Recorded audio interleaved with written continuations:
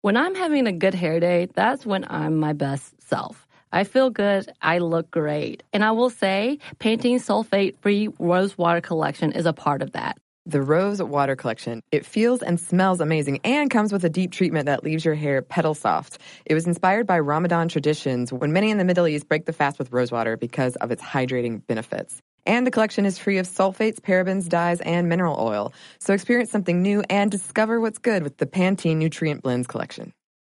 Hi guys, my name is Sammy J. I've been working as a correspondent and interviewer since I was 13. And now at 17, I am so honored to be the youngest person to have her own podcast on iHeartRadio. It's called Let's Be Real with Sammy J. We'll have in-depth and unfiltered conversations with celebrities, activists, athletes, and influencers. We'll cover topics we're curious about, topics my guests are passionate about, and topics many of us are just too afraid to talk about. I get past the fluff to what's real. We go there, and it's fun, pretty crazy, and very revealing.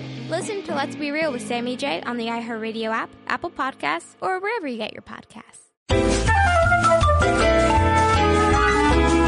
Welcome to Stuff Mom Never Told You from HowStuffWorks.com.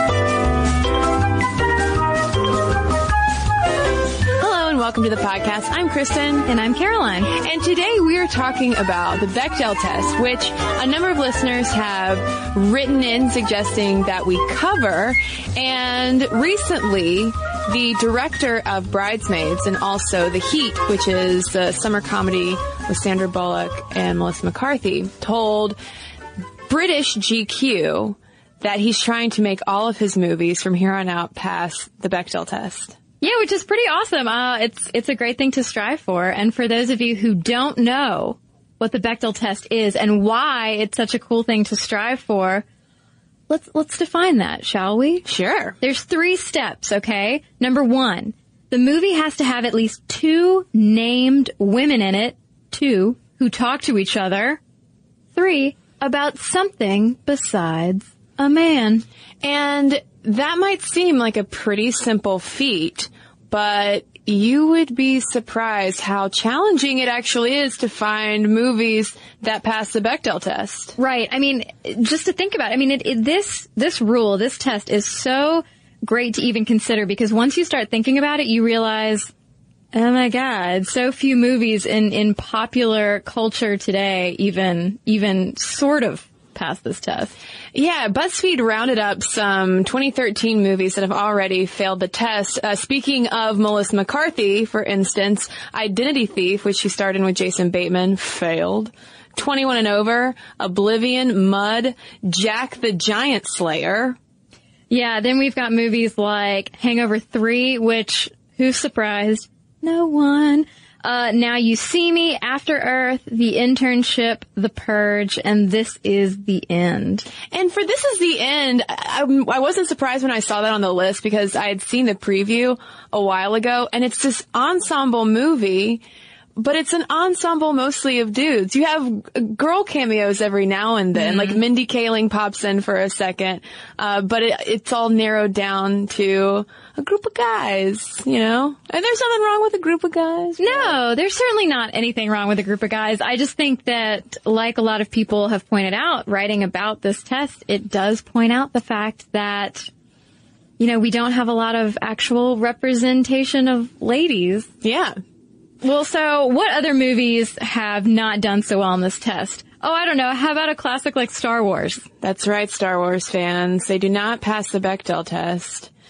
Yeah, we've also got The Social Network, Avatar, and Lord of the Rings. But it's not all bad news, of course. There are some classics that pass the Bechdel test, including When Harry Met Sally, Titanic, Clueless, Bridesmaids, Black Swan, Coraline, Juno. There's actually a website devoted to Bechdel test, itemizing what movies do and don't. I believe it is BechdelTest.com, or you can just Google Bechdel test and it'll come right up. But Caroline, where did the Bechdel test come from? What is this Bechdel? That reminds me of bechamel sauce. Delicious. Delicious Alison Bechdel wrote about or portrayed this rule, a conversation about this rule in her comic strip Dykes to Watch Out For. In 1985, the strip was called the rule. And she does specify in her strip that she stole this idea from her friend Liz Wallace, with whom she was studying karate at the time.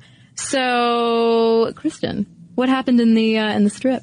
So basically the strip is a scene where two characters go to the movies, but they don't actually end up seeing anything because none of the offerings pass the rule, as it's referred to, which we now would call the Bechdel test.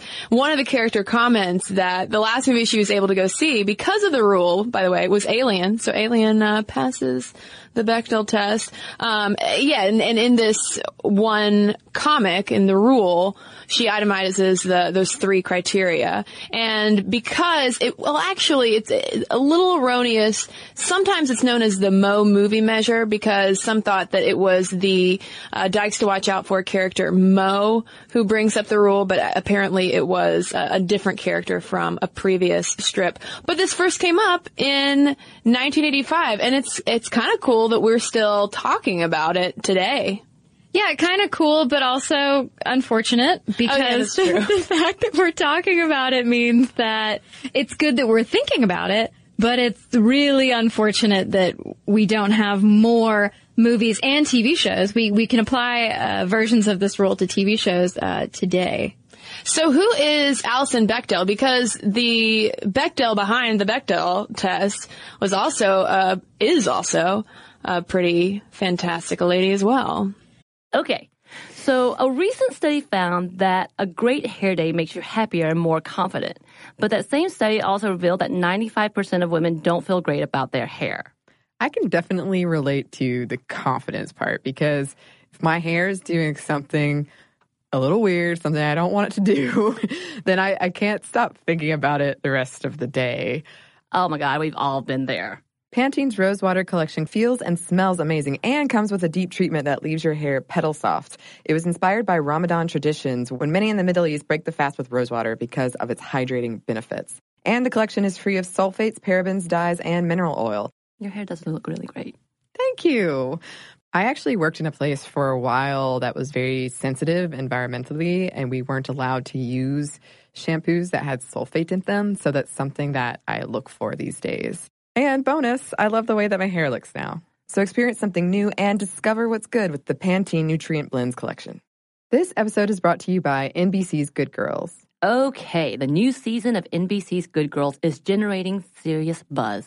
Christina Hendricks, Retta, and Mae Whitman have never been more hilarious as America's favorite moms turned gangsters, Beth, Ruby, and Annie. Already this season, there have been some big twists and breathtaking surprises. The fans love it, and the critics do, too. Variety calls Good Girls addictive and audacious. Entertainment Weekly says it's just what you need, and Rotten Tomatoes certifies Good Girls 100% fresh. So, if you've missed any of the new season, get yourself online and stream it now. And Sundays on NBC, watch it live. There's sure to be big twists and huge surprises. So you'll want to enjoy your Good Girls experience in a spoiler-free zone. The all-new, all-hilarious season of Good Girls, Sundays on NBC and streamed anytime. Yeah, so in addition to doing her comic strip, which she did for 25 years, she authored 2006's Fun Home and 2012's Are You My Mother? Both of those are graphic memoirs, would you call them? Yeah, kind of graphic novel / memoirs talking about her relationship with her father in Fun Home, and then her relationship with, obviously, her mother in Are You My Mother? And Bechdel not only has made a name for herself since, Fun Home, for instance, was a bestseller, and obviously if she kept up Dykes to Watch Out For 25 years, I mean, that's such a huge body of work, but she's also notable in the LGBT community because that strip was one of the first to portray lesbian relationships, and actually in a larger, to a broader audience than, say, things you might find in zines. Well, so we've explained the rule, but it's really not about finding movies that are really feminist in nature or about feminism or even really pro-women or even portraying women in a positive light necessarily. This rule is so much more just about the representation of women on screen discussing, like we said, discussing something outside of men, whether that is a boyfriend or a husband or a son, brother, father. Yeah, it's more of an evaluation of whether or not women on screen are fully realized characters or just cliches. And so tvtropes.org has a really comprehensive page on the Bechdel test, and points out how it's entirely possible for a film to pass the Bechdel test without having overt feminist messages, or it could even be incredibly misogynistic and yet still pass the Bechdel test. So, what's the issue? I mean, why should we pay attention to, if it's not looking for, say, messages about gender equity or feminism, etc., then why should we be interested in just seeing whether or not women with names can talk to each other, not about men? Well, the issue comes up when this becomes a pattern because of the fact that we even still have to talk about the Bechdel test. It just goes to show that there are so many female characters whose lives, dialogues, thoughts, their whole characters that are constructed in these films revolve around men, whereas there are so few male characters whose storylines do the same in reverse. Mm-hmm.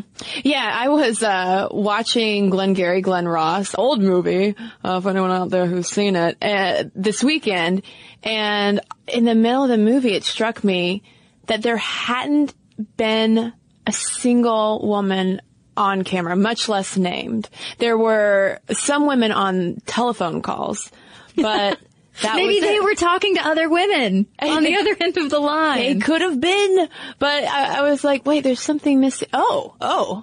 Okay, this is Glengarry Glen Ross definitely does not pass the Bechdel test. I'll say that. Huh. But what about, okay, so you said, for instance, yeah, like with that example of, well, maybe these unnamed women on the phone are talking to somebody else. Anita Sarkeesian from Feminist Frequency does raise the issue of the quality and duration of the conversations that women have, because maybe you have two women talking to each other on screen, but for just a few seconds, does that mean it should get the stamp of approval? Right. Yeah, she had a big list. I think it was from the 2011 Oscars, right, that she was talking about.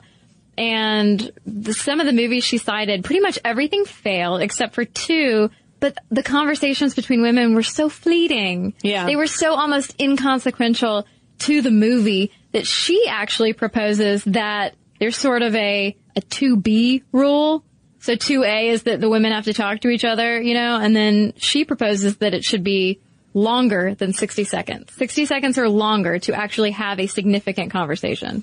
And one of the movies that she highlights in terms of looking at the qualities of conversations that these women are having was The Help, which obviously it passes the Bechdel test with flying colors. But it brought up another iteration of the Bechdel test that could also be very handy. And that's a question of what about characters of color? Because you could call it the race Bechdel test, which is looking at, do characters of color, both named, talk about to each other anything other than the white leading characters? Right. Are they there for another reason than just to support the white leads? Yeah, and there was a blog post over at theangryblackwoman.com talking about this. This was from 2009, and she was saying how the hardest part is just getting over the first hurdle of having more than one person of color on screen to begin with, much less than having them without any other people around talking solely to each other. Yeah, and again, this is just as with looking at the representation of women, looking at the representation of women of color or even people of color in general in movies, it's about quality.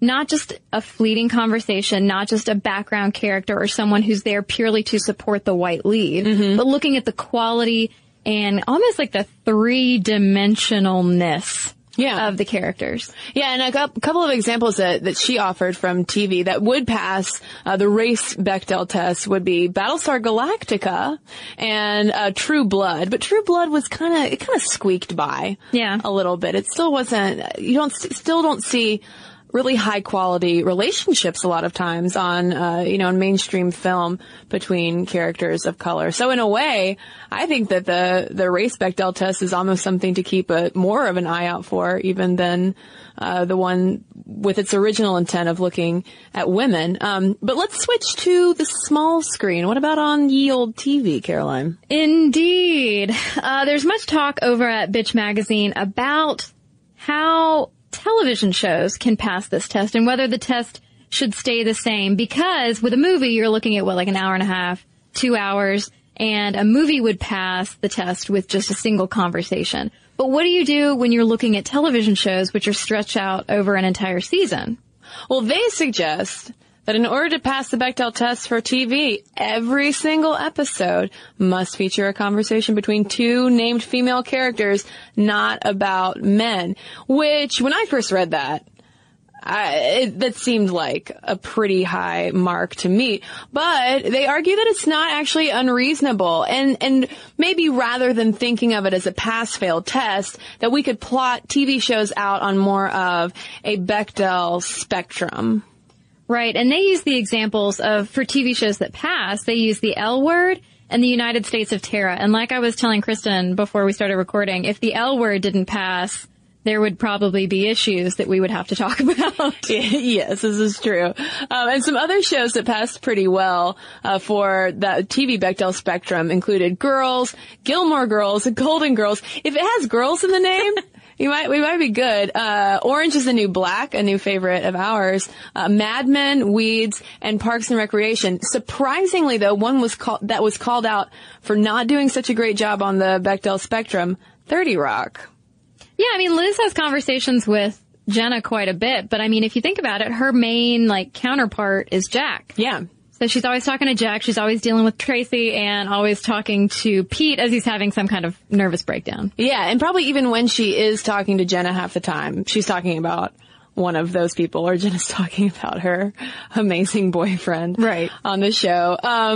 Another show that does not do a great job with this either, Sex and the City. Blows my mind. I know. I had to really think about it, and talking about this test really makes you think about it. Well, because half the time, when all of the girls get together at brunch, what do they talk about? They talk about their respective men. And there's even, I remember that, I forget which episode this is in, but I totally remember this bit where Cynthia Nixon, who plays Miranda, says, and this is during a brunch scene, she says, "How does it happen that 4 such smart women have nothing to talk about but boyfriends? It's like 7th grade with bank accounts. What about us?" I know, I love it. I remember that episode too, because they were all freaking out at the table over something. Yeah. And she was just sick of it. Oh, Miranda. I know. I thought it was great. Are we both Mirandas? Why, yes, I'd like to think we would smartly point things out like that. That's true. And be partners at law firms. Well, another show that sometimes passes, sometimes does not do so hot is Grey's Anatomy, which I will point out that I quit several years ago. Grey's Anatomy was getting a wee bit too ridiculous for me. Mainly, I just really didn't like the main character. But Meredith, who is the main character, and McDreamy, that's what the show revolves around. So that's what even smart lady character Christina, who I wish the show had been about, that's all she talks about, too. Yeah, so even when you have a lot of times these smart, accomplished women leads, it tends to circle back to those male relationships. And again, the point of the test isn't to say we should strip out all conversations with men, but, thinking about it kind of in the same way that we're talking about the race Bechdel test. Mm-hmm. Are these characters really ultimately just serving the purpose of elevating right the leads, who are typically male, typically white? Right. And I mean, keep in mind, we are not arguing that today we should just stop making movies about men, starring men, with women in supporting roles. I mean, we're not saying that. What we're saying is, I think there are a lot of good storylines out there featuring women, focusing on women beyond just their romantic lives or their lives that involve men. Those stories need to be told too, but I think there is an issue of okay, well, what movies are we used to? Well, I'm a guy who may not be interested in a movie about women. It's the same kind of thing we talked about in our gendered book covers episode about like, oh, well, I'm a dude. I don't want to read some lady book, you know, and it's like, well, okay, let's think outside of what we're normally exposed to. Yeah, and the Bechdel test has been, especially because it's come back into these larger conversations in the late 2000s. And I think because we have a good way of talking about it by using this test, that it is getting better, slowly but surely. Now that we have a way to, or have had a way for since 1985, to sort of evaluate things pretty simply. It's an easy set of criteria to remember.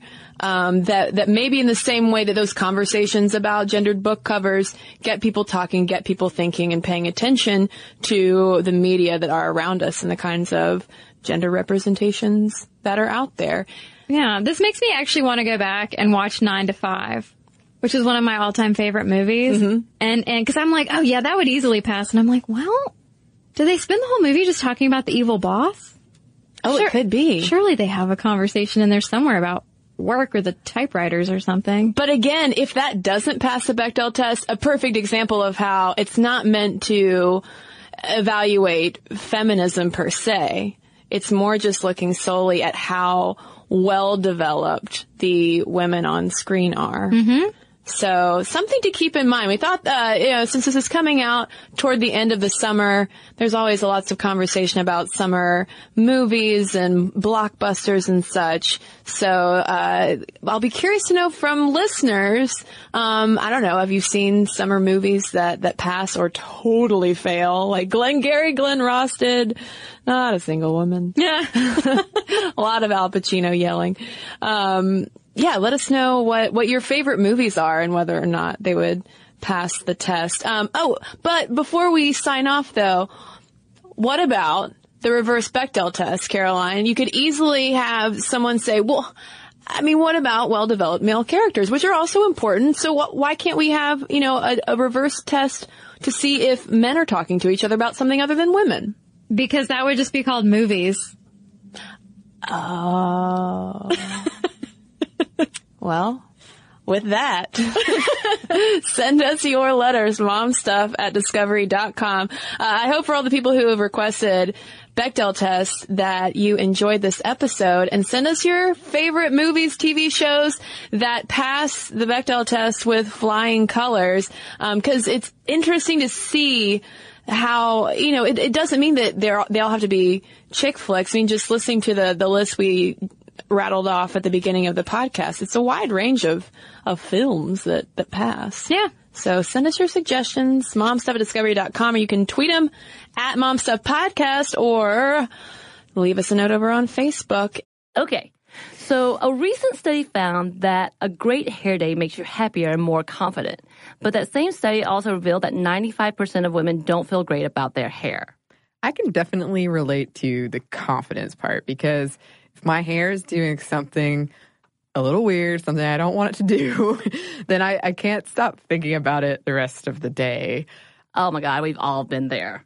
Pantene's Rosewater collection feels and smells amazing and comes with a deep treatment that leaves your hair petal soft. It was inspired by Ramadan traditions when many in the Middle East break the fast with rosewater because of its hydrating benefits. And the collection is free of sulfates, parabens, dyes, and mineral oil. Your hair does look really great.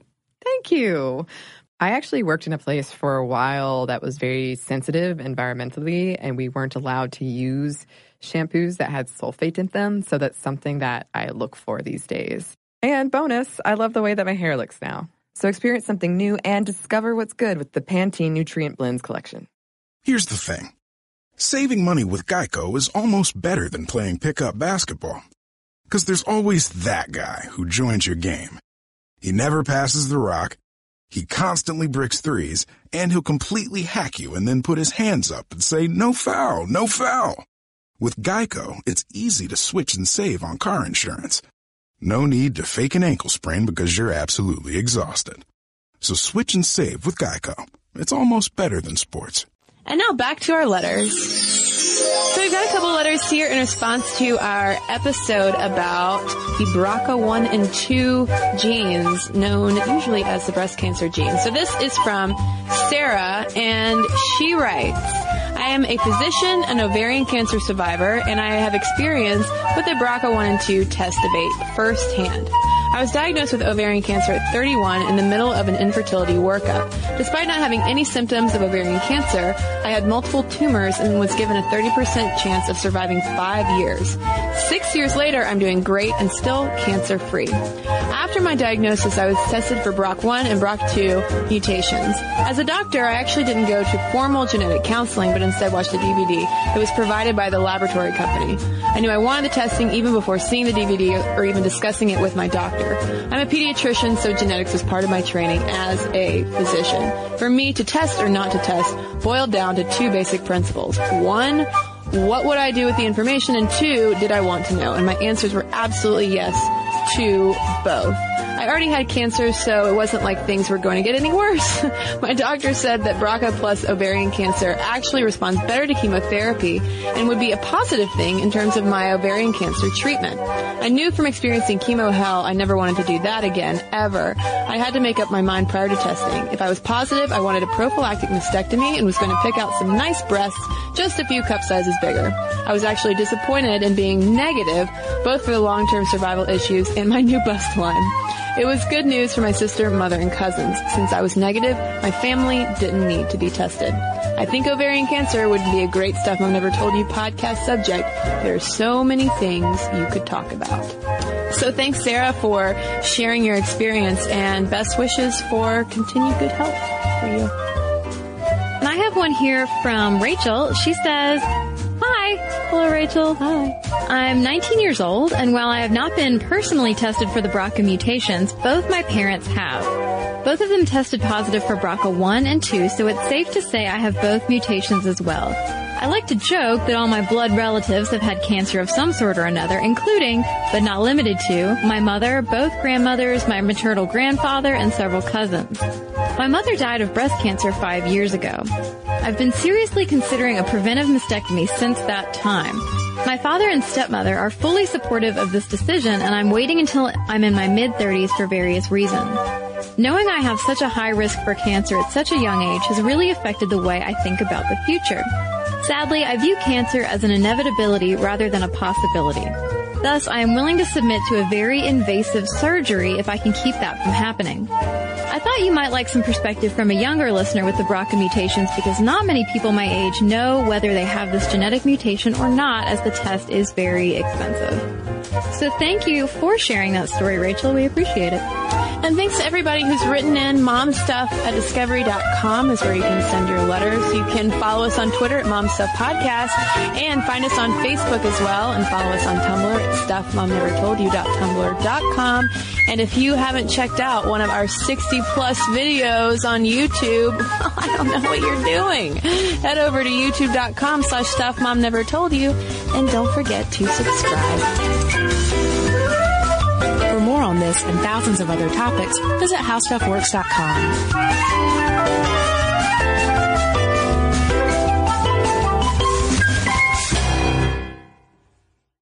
So here's something that some of you might find shocking. 95% of women don't feel good about their hair, but Pantene is changing that. Pantene's Rosewater collection combats bad hair days with an innovative formula that uses rosewater derived from the petals and buds of the Rosa gallica plant. With Pantene's Rosewater collection, I can really feel how much more hydrated my hair is. And it's sulfate, paraben, dye, and mineral oil free, which makes me feel good because who needs all those additives? Experience something new and discover what's good with the Pantene Nutrient Blends collection. This episode is brought to you by NBC's Good Girls. The new season of NBC's Good Girls is generating serious buzz. Christina Hendricks, Retta, and Mae Whitman are hilarious as America's favorite moms turned criminals. This show is the perfect blend of comedy, action, and romance. No wonder critics call Good Girls your next TV addiction. And Rotten Tomatoes rates it 100% fresh. Ooh, Good Girls, Sundays on NBC. The new season has already had some wild twists, so watch live. And stream anytime.